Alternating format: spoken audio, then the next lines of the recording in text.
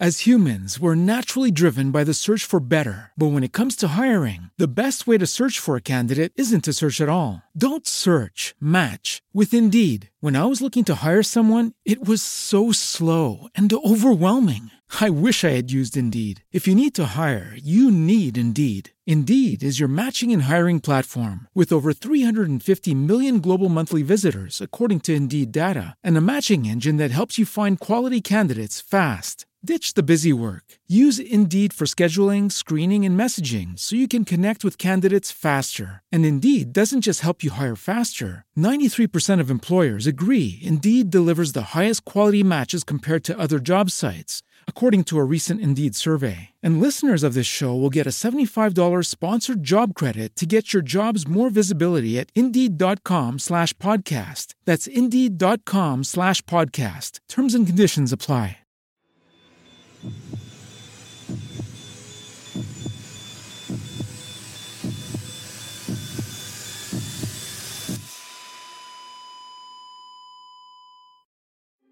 Just a warning, today's episode deals with child sex abuse. It will not be suitable for all listeners. Father John Day was a Catholic priest who graduated from Corpus Christi College in Melbourne, 1927. Corpus Christi is one of Australia's leading priesthood training colleges. Day was given his first parish in 1936 at Colac, about 150 kilometres southwest of Melbourne. He spent 3 years there before being transferred north to Ararat, which is a 2-hour drive away. He spent 9 years there before being transferred to Horsham, a further hour north.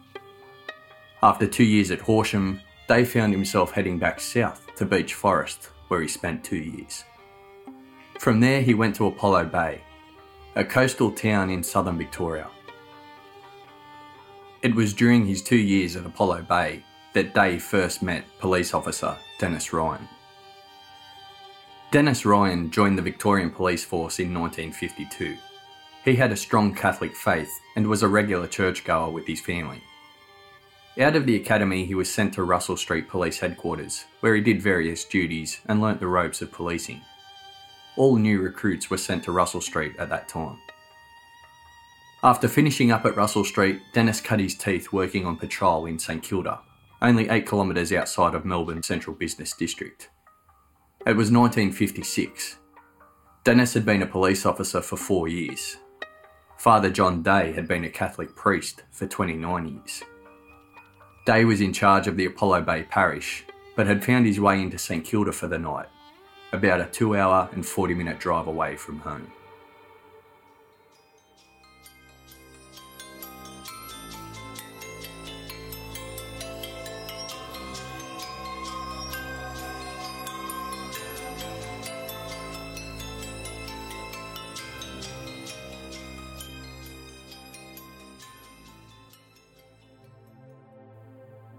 In 1956, St Kilda was known as the red light district around Melbourne. All sorts of colourful characters could be found wandering the streets, especially late at night. It was just after 1 a.m, and Dennis Ryan was working a patrol car. He was with 2 more experienced officers at the time. One of those senior officers was Tom Jenkins, a war veteran and fine police officer who Dennis had a deep respect for. They noticed a new, expensive-looking car driving down the streets of St Kilda, but something didn't fit. They recognised the driver. She was a well-known sex worker in the area, and they knew she didn't own a car. So what was she doing driving this expensive new car at 1 o'clock in the morning? They pulled her over, and as they approached the vehicle they saw she wasn't alone. Another well-known female sex worker was in the car with her.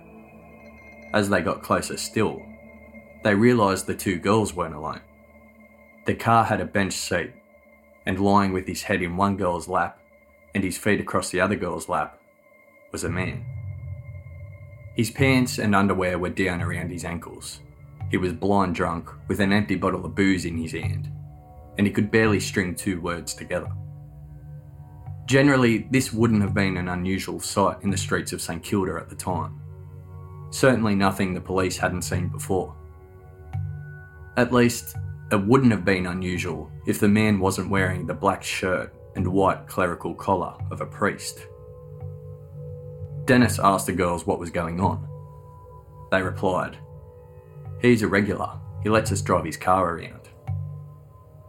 The two girls were told to take off. One of the officers drove the priest's vehicle back to the station, while the others followed behind in the police car. The priest was Father John Day, at the time working at the Apollo Bay Parish, 200 kilometres away. They helped Father Day inside the station and called St Patrick's Cathedral in East Melbourne. The officers explained the situation. At the time, this was a criminal offence. Dennis was shocked at what he was seeing. As a devout Catholic, he was appalled at the behaviour of Day.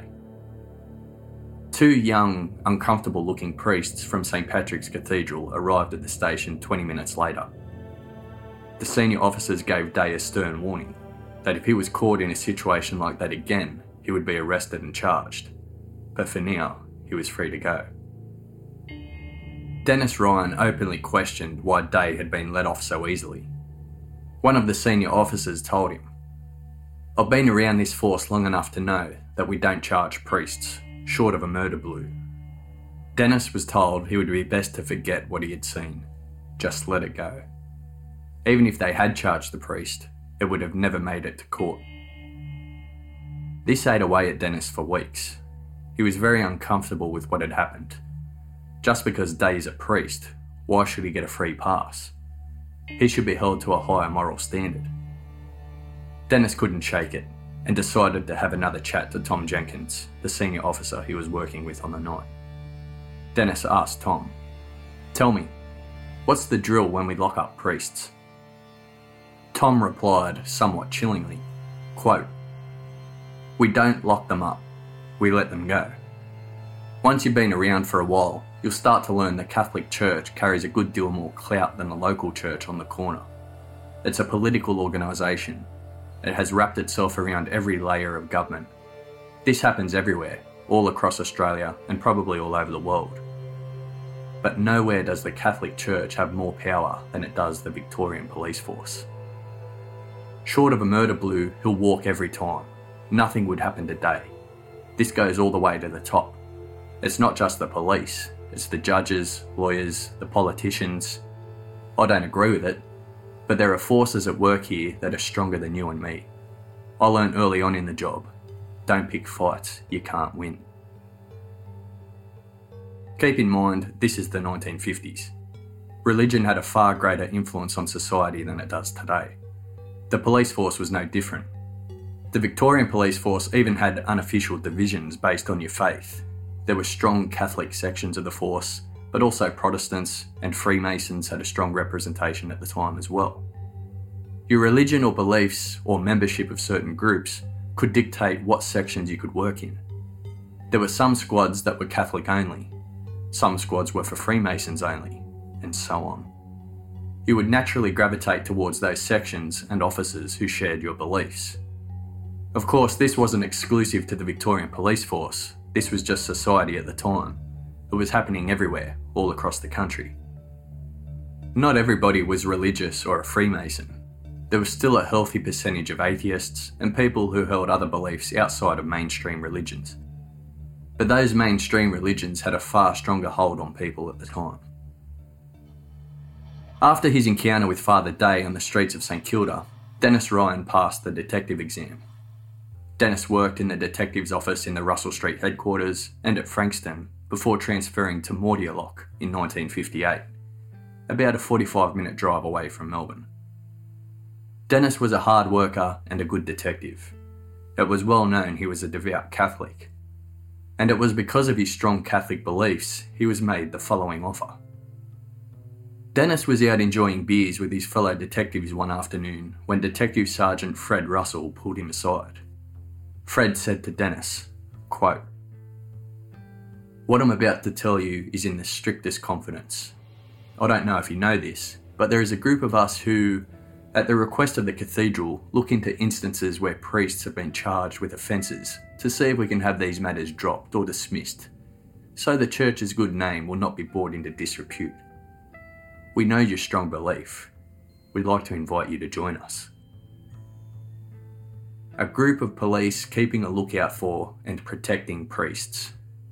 The Catholic Mafia. Dennis immediately thought back to the incident with Father Day and assumed those were the sorts of things Fred was talking about. Minor matters, drink driving and other traffic-related stuff. Being caught with sex workers, that sort of thing.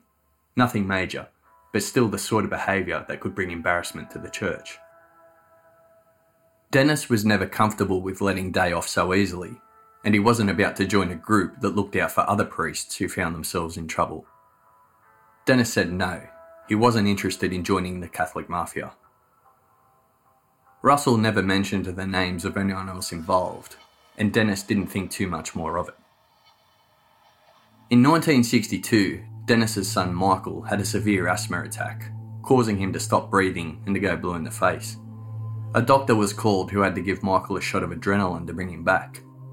Not a lot was known about asthma at the time, and the doctor said the main thing he could recommend would be to move Michael into a drier, warmer climate.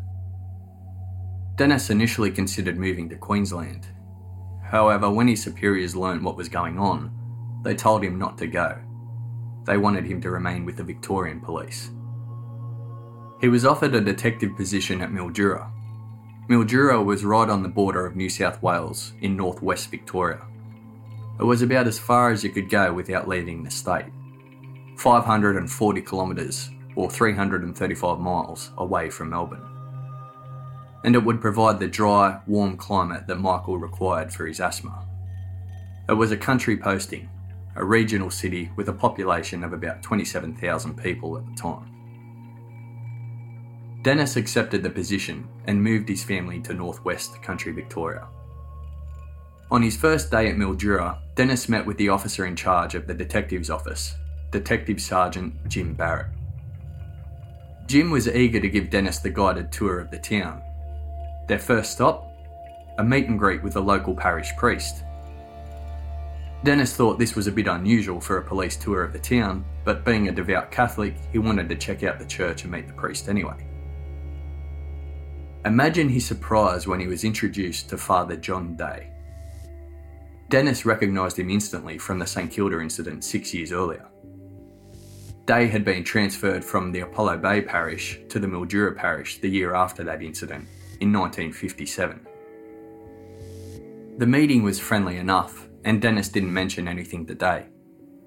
Day didn't seem to recognise Dennis either, which was no surprise given how drunk he was when they met previously. As they were driving away from the meeting, Dennis said to Jim that Day had some unusual habits for a priest. He then filled him in about the incident from 6 years earlier. Jim Barrett didn't have the reaction Dennis was expecting. He snapped, yelling, "You don't know what you're talking about. Get your facts right before you open your gob."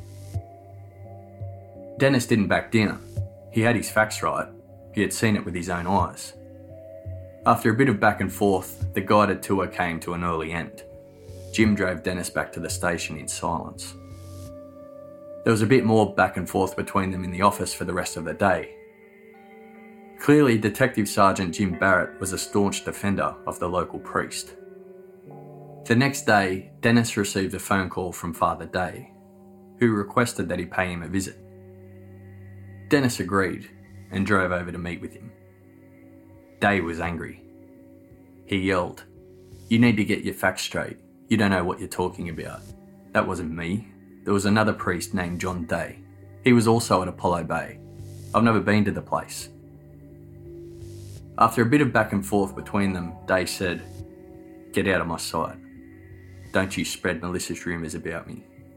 Get out." Dennis returned to the station and was met by another barrage of abuse from Jim Barrett. It was an interesting start to his time at Mildura. Dennis learnt very early that Barrett and Day were more than just friends. The way Jim had reacted and immediately jumped to the defence of Day, there seemed to be something else going on, but he wasn't quite sure what. Dennis Ryan kept up his regular visits to the church with his family. He sat back almost in amusement as he listened to Father Day talk about the church's strong position on virginity, celibacy, and morality. He would drone on about the degrading and unchristian practice of girls wearing bikinis, and the declining moral standards of society with girls getting around in miniskirts. All Dennis could see was a two-faced hypocrite. If only his fellow churchgoers knew about that incident in St Kilda. The deep bond shared by Father Day and Detective Sergeant Jim Barrett only became clearer to Dennis as the years went on. Dennis formed the view that Barrett was a right-hand man to Day. The two of them also shared a close relationship with another man, Joe Kearney. Kearney was the clerk of the local court in Mildura. No big deal in a major city like Melbourne, but in a small country town like Mildura, he had much more authority. There was no permanent judge in town.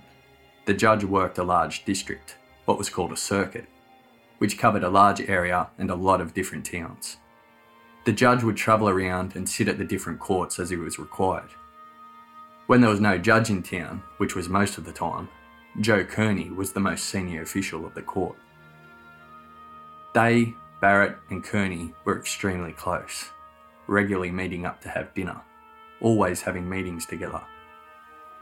As well as his role of clerk of the court, Kearney was also treasurer of the Mildura Catholic Parish Funds, meaning he was in charge of funds paid by the government for the admin and maintenance of Catholic schools in the parish. In Mildura, the Catholic schools were Sacred Heart Primary and St Joseph's High. So Kearney was in charge of a lot of money that had to cover teachers' salaries, building maintenance, curriculum expenses, and everything else required to run a school. Barrett was in charge of the collection plate on behalf of Father Day. He used to like standing over the parishioners demanding more money. Day needed it. The church needed it. Give more. Dennis couldn't work out why Day was constantly crying poor and demanding more money from his people. He always drove a new, expensive-looking car. He had a taste for fine wines and flash clothes. The church was always immaculately decorated. He didn't seem to be doing too badly. It was all very suspicious to Dennis, but he just stayed out of it. He didn't want anything to do with Day, Barrett or Kearney. He wasn't going to let them affect his faith. Dennis never rated Barrett as a detective. All he liked to do was pick on kids and arrest drunks. Serious crime was out of his depth. Dennis was especially disgusted when he learnt that Father Day would let Barrett know about the secrets shared to him in the confessional box. School kids would come in and confess to mischief they got up to, maybe stealing a candy bar from the local store, or breaking into the canteen and stealing soft drinks. Next thing the kids knew, Jim Barrett was knocking on their door and dragging them into the police station for an interview. Day completely breached the kids' trust. It disgusted Dennis, and he hated Barrett. Hated his aggressive, controlling behaviour and his deep connection to Day. He sensed something wasn't right, and he decided to start digging. Barrett was very secretive of the contents of his drawer. He had his own office, which he would often keep locked. But if his office wasn't locked, then one thing was for sure. The top drawer of his desk would be. Barrett kept the key like his life depended on it. Dennis and another detective often wondered what Barrett was keeping in there. One day they found out. They were able to break into the drawer by getting a second key cut using a unique code found on the lock. As they opened it, they were met by some insignificant paperwork. But it was underneath that where they found 5 black and white photographs. The photos were of girls aged about 8 to 10 years old, all standing naked with glum expressions on their faces. Dennis initially thought that these might be evidence from a case, but the more he thought about it, the more that didn't make sense. If the photos were evidence, they would have been entered into the evidence book and stored in the property room. They quickly put the photos back and locked the drawer. Dennis knew Jim Barrett was odd and was very close to Father Day, but what was he doing with these photos? He kept the information close. He couldn't do anything about it for now. He had illegally broken into Barrett's drawer. Not only that, Barrett could easily make up some bullshit about them being linked to a case, even if they weren't. Barrett could have backdated an entry in the evidence book and say they weren't stored in the property room due to their sensitive nature. All it would achieve would be to get Dennis into some serious trouble. Dennis decided to wait and dig a little further. He knew something else about Barrett. He always took carriage of sex offence cases involving young girls. All the uniform officers and fellow detectives knew that any case such as that went straight to Barrett. He always interviewed the girls alone with his office door locked. Still, it wasn't enough to prove anything. Dennis may have had a clearer picture if he had been made aware of the complaint made to Sergeant Michael O'Donnell. O'Donnell was a patrol officer who had transferred to Mildura not long after Dennis. O'Donnell received a complaint from a parent one afternoon. A young boy, still at Sacred Heart Primary School, had come home and told his dad that Father Day had pinned him down and fondled his penis. O'Donnell took the complaint straight to the detectives. Dennis wasn't in his office, so he didn't hear about it. Another detective told O'Donnell that this wasn't the first complaint that had been made about Day, but they couldn't do anything with it. All complaints involving Day had to go to Detective Sergeant Jim Barrett. No exceptions. O'Donnell didn't see a problem with that. It made sense. Barrett was the head detective, and this was a serious complaint. O'Donnell forwarded the information on to Barrett for follow-up. A week or so later, O'Donnell hadn't heard anything from Barrett about what was happening, and Barrett wasn't the most friendly or approachable person. So O'Donnell decided to pay the boy and his dad a visit to see what was happening. O'Donnell was told by the boy's dad that there was nothing happening. Jim Barrett had paid them a visit and talked them into withdrawing the complaint. Barrett described the scandal and shame that would come to their family if they went ahead with it. The boy had made a serious allegation against a good man and a fine priest, and the Catholic Church would not take such a complaint lying down.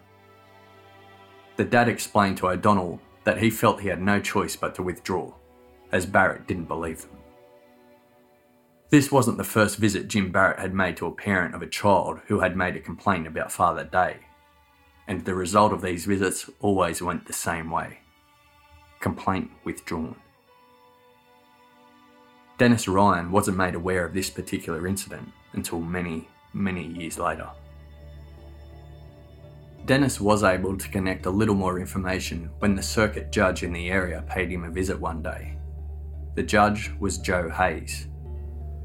Dennis had gotten to know him well over the years from different cases he had taken to Mildura Court. Dennis's ears pricked up when Judge Hayes came to his house for dinner one night and said this, quote, "I'm rather concerned about Jim and the way he takes statements from young girls on carnal knowledge and other sex offences. The statements are unnecessarily explicit." Dennis told Judge Hayes about Barrett's instructions that he be given all cases of that nature. He also told him about the photos he had found in his drawer. Judge Hayes wasn't surprised, and he told Dennis to keep a close eye on his superior. Meanwhile, Jim Barrett continued harassing drunks and kids. He even arrested the president of the organising committee for the local kindergarten for holding a fundraising raffle without a licence. Dennis could only shake his head. It was common knowledge around Mildura that Father Day often took children away on weekend trips. He liked driving kids down to Melbourne on what was a long road trip. He would take kids to see musicals or the cricket or Aussie rules football matches. The community was full of praise for the priest. What a man to devote so much time to the children. Father Day also taught at the Sacred Heart Primary School. He was in charge of physical education. Day also was the one who chose the altar boys for the church. He would pick 8 to 10 boys a year. The altar boys would lay out prayer books, light candles, and generally help prepare for Mass and Holy Communion. Day also put them to work doing other jobs around the church grounds and his residence, like washing his car. The altar boys would be alone at the church under Day's care for hours and hours at a time. He was a pillar of the community with a great reputation. No one was trusted and respected more than Father Day. On a Wednesday morning in 1971, Dennis received a phone call from John Howden, the head teacher at St Joseph's High School. John was a well-respected teacher with an excellent reputation. John requested Dennis go and see him at the school. There was an important matter that he wanted to discuss with him. Before hanging up, John was very clear with Dennis. Do not let Jim Barrett know he had called. When Dennis arrived at the school, John came straight out with it. The mother of one of our students has made a complaint that Father Day has indecently assaulted her daughter on a number of occasions. He went on to say that he feared if Jim Barrett became aware of the complaint, then it would go nowhere, due to his close association with Day. Dennis immediately arranged to meet with the girl and her mother and take statements. The girl was only 12 years old and had been assaulted on 5 separate occasions by Father Day. After he had finished taking a statement, the girl provided Dennis with the name of another girl who she knew Day had forced himself upon. Dennis visited with this girl as well. She also agreed to provide a statement. Her assault happened in the car, in the presence of 2 nuns and 3 other students. Day was taking them away on a trip to Melbourne to see a musical. He made the girl sit next to him in the car and placed her head in his lap. Both girls were students of Sacred Heart Primary School. These statements were a start, but they wouldn't be enough. Dennis needed more evidence against Day, so he started digging, and it didn't take much digging to uncover the names of more victims. Dennis met with a man named Kim, who was now in his 20s, married with kids of his own. Kim's name had been provided to Dennis discreetly by a friend, when the friend learnt that Dennis was looking into Day. Kim gave a statement to Dennis about his time at Sacred Heart Primary School. He had been an altar boy for Day. Day had only just arrived at the parish. Kim was 11 years old when he was attacked. The first attack also occurred in a car. Day was driving with his penis exposed and he made Kim touch it. Later that night, Day and Kim stayed in the same bed. Kim was woken up in the middle of the night by Day trying to have sex with him. Kim was being cared for by 2 aunties at the time. Both were fanatical churchgoers and worshipped Day. After the first attack, Kim said he wasn't going away with Day anymore. But his aunties were having none of it. They gave Day permission to take him away a total of 5 times. Numerous sexual and indecent assaults were committed on Kim during those trips. He gave Dennis a signed statement. Dennis expressed to Kim that this had to be kept very quiet. If Detective Sergeant Jim Barrett found out about this investigation, Dennis would be shut down. That wasn't all the information Kim had.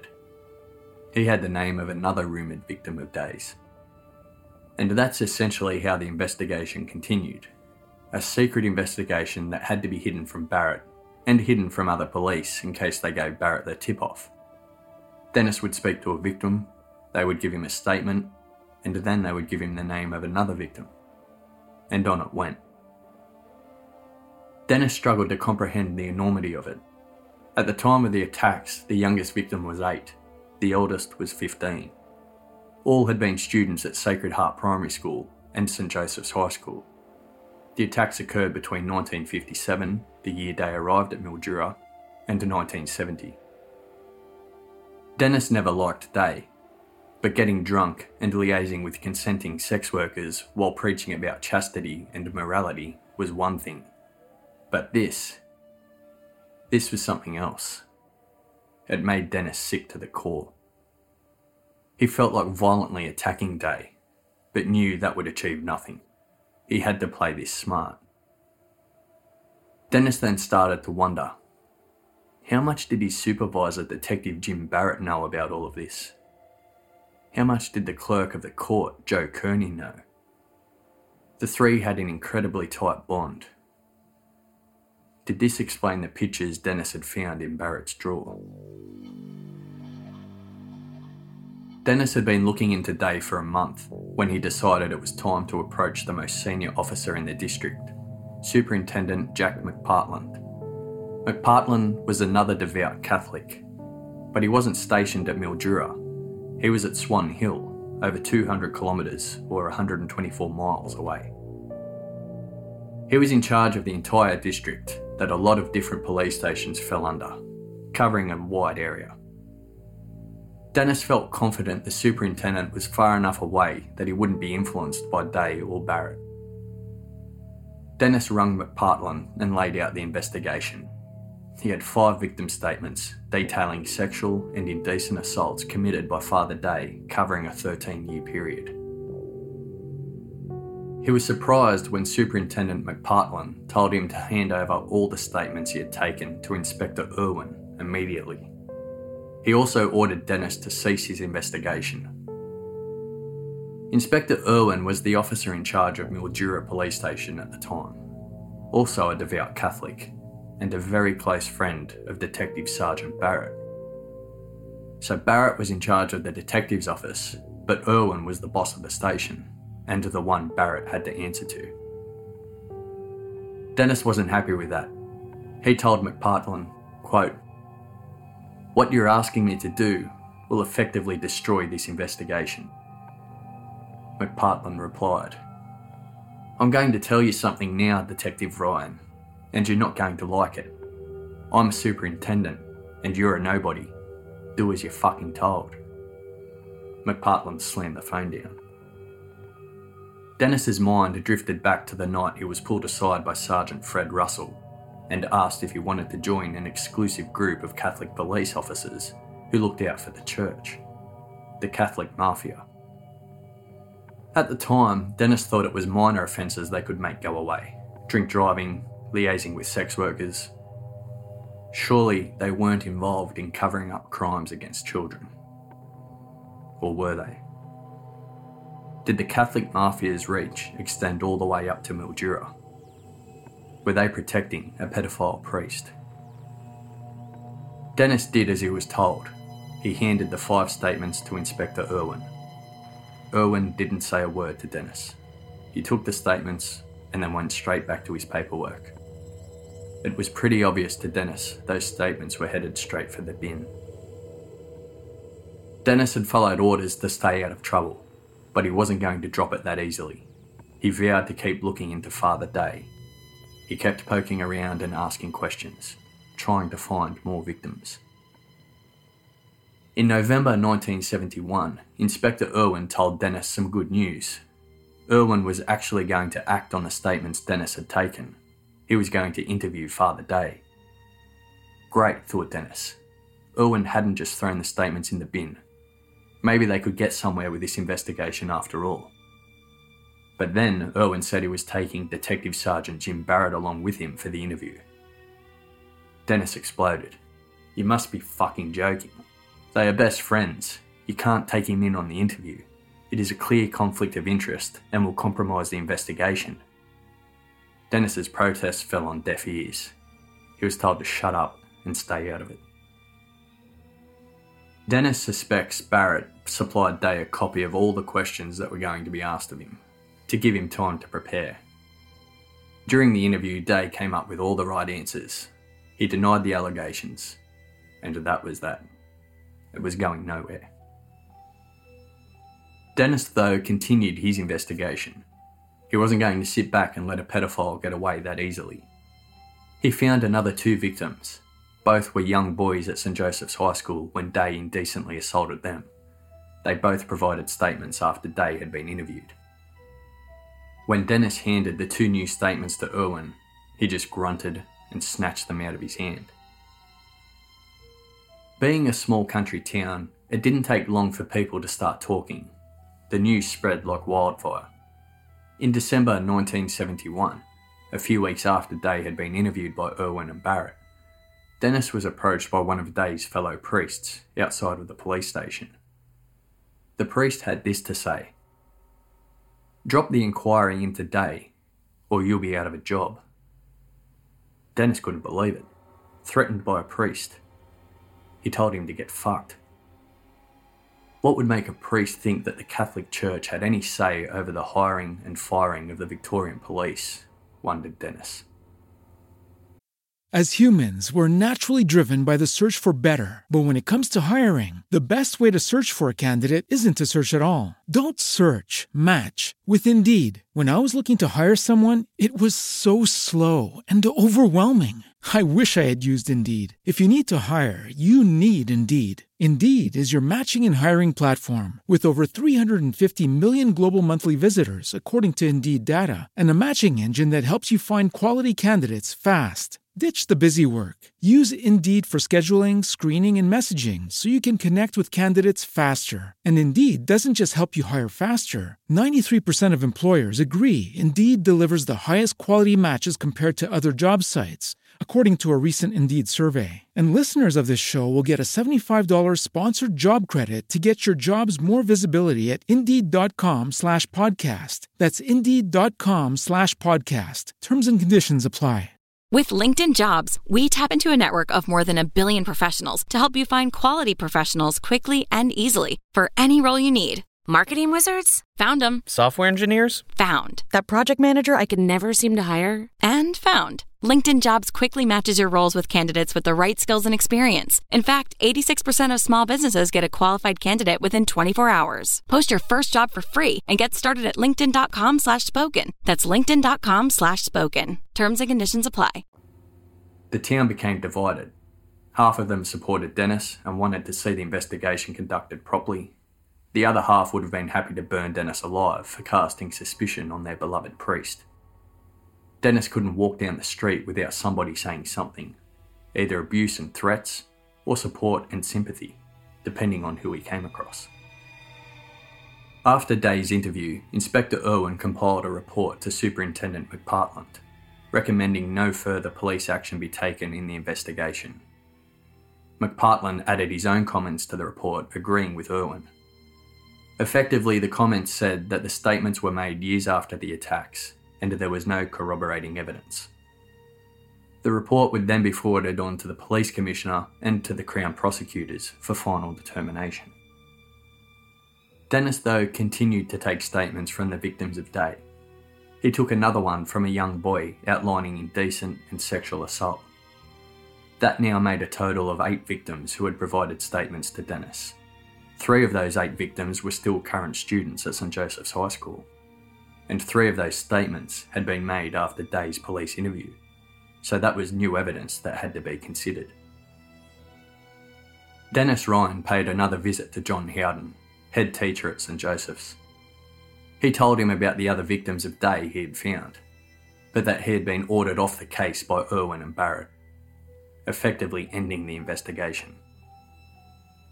They decided to try something different and take the information they had to Day's superior, Bishop Mulcairns. Mulcairns was in charge of the Ballarat district, made up of about 50 parishes. They assumed he would treat these allegations in the right way. They drafted a detailed letter to him outlining all of the information they had. They requested he take action and remove Day immediately. They didn't quite get the response they were looking for. Bishop Mulcairns defended Day, saying that Inspector Irwin and Detective Sergeant Barrett had already cleared him of these allegations. The bishop conveniently ignored the 3 further allegations that came out after Day's interview. He said it was time for Dennis to change his ways and demonstrate loyalty to Day. Day had been subjected to a great deal of embarrassment that he didn't deserve. It was tarnishing his excellent reputation. The bishop obviously wasn't interested in the abuse of children committed by one of his priests, so Dennis continued taking statements. Before Christmas in 1971, he had taken a further 3 signed statements from victims of Day. At the time of the attacks, they were students at Sacred Heart Primary School, aged between 11 and 13. That brought the total number of victims who had provided statements to 11. After a few years of living in Mildura, Dennis had moved his family outside of the town onto a property. That meant he no longer went to church at Mildura, as Redcliffe's was closer to him. That suited him just fine, as in the 6 years he had been attending church at Redcliffe's, he hadn't seen Father Day there once. But after Dennis started his investigation, Day did turn up to the church there one day.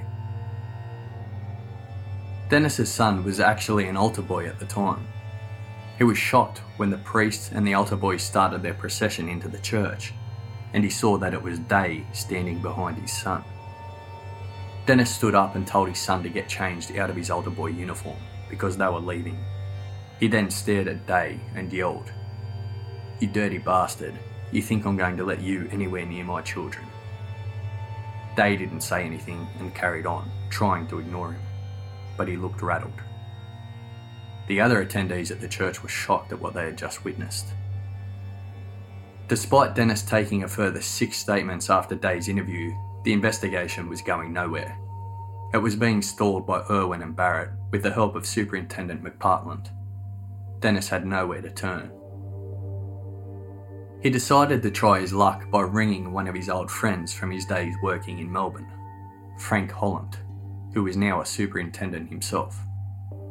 Dennis told him about the investigation he was conducting into Day and how it had been stalled. Holland told him he already knew all about it and not to worry because help was on the way. Dennis couldn't believe it. Maybe now he could get somewhere with Day. This is just what they needed, a senior officer from outside the region to come in and take charge. The man that was sent was Superintendent John O'Connor, Chief Investigator for the Commissioner. You couldn't get much higher. But when Dennis found out it was O'Connor who was coming up, he was alarmed. O'Connor was a devout Catholic. O'Connor arrived on the 15th of January 1972. Dennis already had a bad feeling, and he didn't feel any better when O'Connor said this to him. Quote, "What I intend to do is have Barrett moved on, and you will be made Detective Sergeant here." Dennis knew he didn't have the experience to step straight into a Detective Sergeant role. He also knew that he would first have to go back to Melbourne and spend time as a sergeant in uniform. But O'Connor told him not to worry. He could make it happen. Where there's a will, there's a way. Dennis said, with all due respect, that it wasn't his intention to take Barrett's spot. He just wanted some help with the investigation into Day and his abuse of children. O'Connor told him not to worry about it. We can smooth all that over. Barrett's gone. You'll be my man here now. But you'll have to play ball. Dennis again refused. "No, I don't want Jim's job, sir. I want Day thoroughly investigated. He's an absolute disgrace to the priesthood and he should be unfrocked." O'Connor just stared at him, turned his back, and walked off. Dennis knew he was in even bigger trouble now. A superintendent had offered him what was essentially a bribe. He looks the other way with Day and leaves it to O'Connor to smooth over. And as a reward, he gets promoted into the position of Barrett. Barrett gets moved on elsewhere. Everybody's happy. But Dennis refused. Now what? O'Connor ignored Dennis from that point on. Dennis tried to speak to him a number of times to find out what was happening. He requested to be let back on to the investigation. He believed that if he was given the support from his superiors, then he had the trust from the local community to be able to get a whole lot more statements against Day. O'Connor wasn't having any of it. He warned Dennis he would be subject to disciplinary action if he didn't stay off the case like he had been ordered. Just to prove a point, Dennis took a 12th statement. The boy was 11 when he was sexually assaulted by Day. A few weeks after arriving in Mildura to clean up the mess, O'Connor met with Bishop Mulcairns. He gave him an ultimatum. Move Day on from Mildura or he would go to jail. Not only was the good reputation of the Catholic Church at stake, but so was the reputation of the Victorian Police Force. Imagine if it got out that certain members of the police were protecting a pedophile priest. The whispers had gotten too loud. 12 statements was too many to ignore. It would be best for all concerned if the bishop moved Day on. so the matter could be wrapped up nice and quietly. Mulcairns again tried to defend Day, saying no, Irwin and Barrett had cleared him. But O'Connor presented the 7 other statements Dennis had obtained since Day was questioned. That shut Mulcairns up.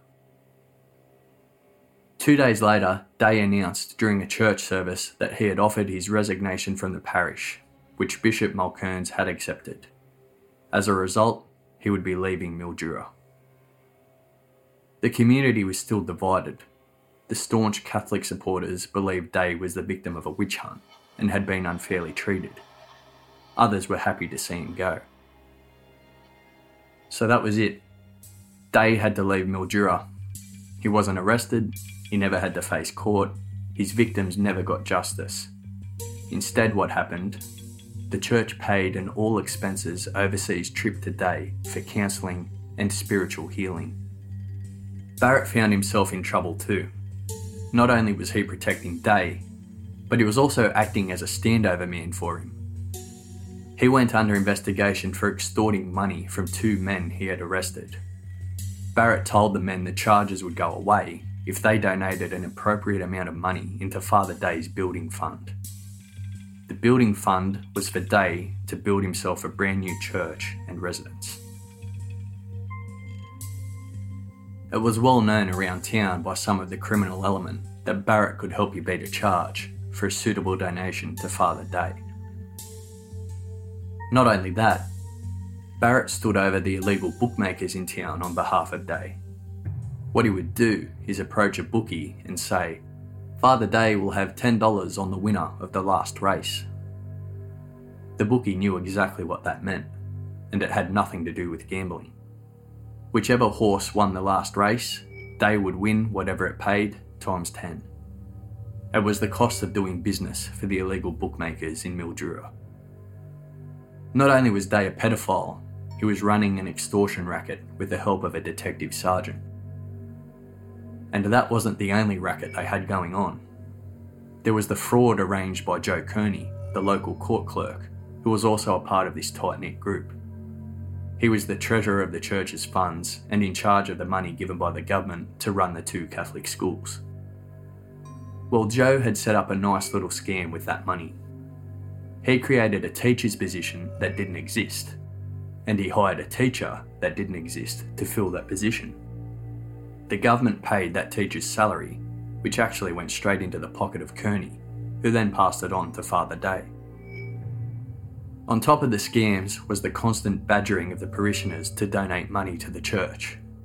Day was relentless with those requests, and Barrett was there holding the bag for him, making sure it was full. O'Connor had gotten rid of Day nice and quietly, but now he had to get rid of Barrett. He couldn't risk keeping him around Mildura after what happened. He was transferred to another station hundreds of kilometres away, out of sight, out of mind. The third member of their group, Joe Kearney, had to go as well. An audit had just been conducted on the local court accounts. There was money missing everywhere. Kearney wasn't just scamming the school funds, but he knew too much about Day and Barrett. He was told if he left town and kept his mouth shut, he would be spared jail. He didn't have to be asked twice. Kearney was also suspected of raping a woman in the courthouse, but she was too frightened to provide a statement against him, so he was never charged. Dennis Ryan was still a loose end as well. O'Connor sat him down and told him he was going to be charged for failing to complete the outcome of an arrest in his diary. This wasn't a criminal charge, it was internal disciplinary action. They couldn't get anything serious on Dennis, so they found this. A trivial matter, which most of the detectives in the state probably could have been charged with if they looked close enough. They were clutching at straws, basically. Dennis didn't play ball, so this was his reward. O'Connor forwarded a final report to the Commissioner. In it, he said that the evidence was insufficient to prosecute Father Day. The priest was officially in the clear. The investigation was stopped at some of the highest levels of the Victorian Police. Nothing came of the investigation into Barrett extorting money. He kept his rank and position within the Victorian Police. he remained a detective sergeant for another 8 years before retiring. He died in 1997. If Dennis Ryan was allowed to stay in Mildura, he would have kept taking statements and investigating Day. That's what he planned to do, and his superiors knew it. They wouldn't allow it. His transfer order came through almost immediately. Dennis was told that he could apply for any station in the state of Victoria that was available, but if he wasn't successful finding anywhere by the 15th of May 1972, then he had to report to Russell Street back in Melbourne. His reward for investigating a pedophile priest and trying to get justice for the victims was a forced transfer. Dennis went off on sick leave and then offered his resignation. He felt that if he left Mildura, then the cover-up would be complete. But if he stayed in Mildura, then his voice could still be heard. He could keep the trust of the victims. Although he would no longer be a police officer and couldn't conduct the investigation, he felt it was the right thing to do. The Crown prosecutors completed a review of the case and confirmed the decisions of the senior police. They said in their report, "There is insufficient evidence to prosecute Day. We trust the authorities in the church will realise that the decision not to prosecute does not arise from any conviction that the allegations are unfounded." Having regard to the similarities of the various accounts, there would appear to be little doubt that Day misconducted himself. When Day returned from his all-expenses-paid overseas counselling trip, Bishop Mulkern sent him to a tiny parish called Timboon, in country Victoria. He was not prevented from being in contact with children, and the people of the town had no idea about Day's past. He stayed in the town until his death in 1978. He was 74 years old. He had been a priest for 48 years. At Day's funeral, Bishop Mulkerns talked about his great work and his humble magnificence. Quote, "Lord, hear the prayers we offer for John Day, your servant and priest. He faithfully fulfilled his ministry in your name. May he rejoice forever in the fellowship of the saints." Many of Day's victims descended into alcoholism, drug abuse, and some committed suicide. Dennis remained in Mildura. His wife left him a few years after he left the police force. He didn't stay quiet about Day or the cover-up by the church and members of the police force, but his pleas were ignored for many, many years. The official file said that Dennis had resigned from the police due to a personal conflict with Jim Barrett, and that there was insufficient evidence to prosecute Day. That was it. As the years went on and senior officers turned over, when any of them looked at the file, that's what they saw. Things are obviously a lot different today. In 1972, no priest had ever stood before a judge charged with a child sex offence. It was unheard of then. Priests could do no wrong. They held positions of trust in the community and were held in high regard. Spiritual guardians. Today, it's not unheard of for a priest to be charged with a child sex offence. It's acknowledged now that there was a serious problem with some priests, and a lot of crimes have been covered up over the years. The Catholic Church set up a compensation fund in Australia called Towards Healing, giving money to victims of abuse. But to get the money, the victims have to sign a non-disclosure agreement. In 2006, Dennis Ryan was told that over 100 people had come forward to claim compensation as a direct result of sexual and indecent assaults committed by Father Day. And they weren't just from Mildura. Day had committed his horrific acts at his other parishes as well. They were also covered up. When the rumours got too loud and complaints started to be made against him, the bishop simply moved him on to another parish. Day was given a fresh start in a new town to ruin the lives of more victims. The Catholic mafia element of the Victorian police force that existed between the 1950s and 1970s is long gone. Religion itself is nowhere near as prominent in society and in turn the police force as it was back then. Times have changed. In 2012, Dennis Ryan published a book called Unholy Trinity, which gives his account of this story. That book was read at some of the highest levels of the Victorian government and police force. It was also used in the Royal Commission into Institutional Responses to Child Sex Abuse. This Royal Commission is still taking place today, covering different reports of abuse from all over the country. A lot of different cases and offenders and responses to those cases are still being looked at. One case the Royal Commission dealt with was that of Father Day. In 2015, the Royal Commission heard about the sexual and indecent assaults committed by Father Day and the cover-up of Dennis Ryan's work by other officers. Former Victorian Police Commissioner Mick Miller had this to say to the Commission, quote, "Without doubt, there was misconduct by senior Victorian police officers, including dereliction of duty, conspiracy to pervert the course of justice, and inciting other members of the police force to join the conspiracy against Dennis Ryan in order to conceal crimes committed by Day." Dennis himself gave evidence at the Commission. His story was finally taken as fact. No longer was he being ignored. It was accepted there was a cover-up of Day's crimes by some bishops and by some police officers. It was accepted that a group of police existed that put a halt to any investigation into a priest. The group was known as the Catholic Mafia. A lot of the members would remain unknown, but they certainly wielded their influence in Mildura in the early 70s. The room erupted in applause when Dennis stepped down from the witness box after giving his evidence. It was only last month, August 2016, that Dennis got his final vindication. Current Victorian Police Commissioner Graham Ashton invited Dennis to a morning tea. Ashton himself had once told a state parliamentary inquiry, quote, "The processes of the Catholic Church are designed to put the reputation of the Church first, and the victims second." Commissioner Ashton made an official apology to Dennis on behalf of the Victorian Police. He said, "Dennis, you were right, and your commitment has been outstanding."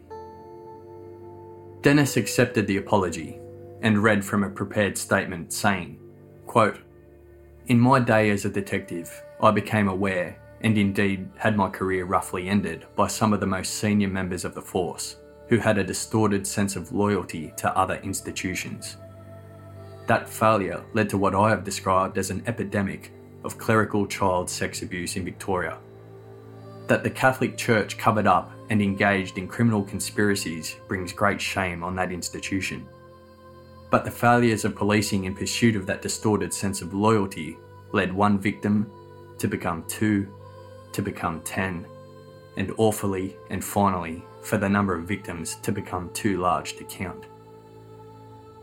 My own circumstances have been distinctly grim since I left the force, but as dark as some of those days have been, they have no parallel with those forced to endure the pain and suffering of sexual abuse. What makes it worse, and haunts my dreams to this day, is that if we as police did what we were supposed to do, what we were charged to do, what we took an oath to do, so much of that pain and suffering would not exist today.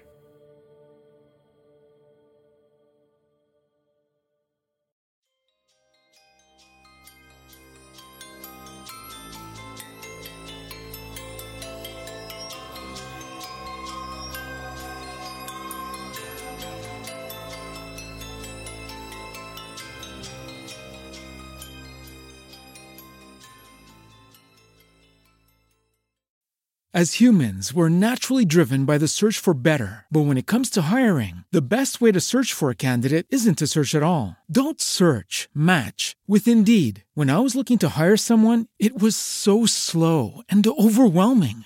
I wish I had used Indeed. If you need to hire, you need Indeed. Indeed is your matching and hiring platform with over 350 million global monthly visitors, according to Indeed data, and a matching engine that helps you find quality candidates fast. Ditch the busy work. Use Indeed for scheduling, screening, and messaging so you can connect with candidates faster. And Indeed doesn't just help you hire faster. 93% of employers agree Indeed delivers the highest quality matches compared to other job sites. according to a recent Indeed survey. And listeners of this show will get a $75 sponsored job credit to get your jobs more visibility at Indeed.com/podcast. That's Indeed.com/podcast. Terms and conditions apply.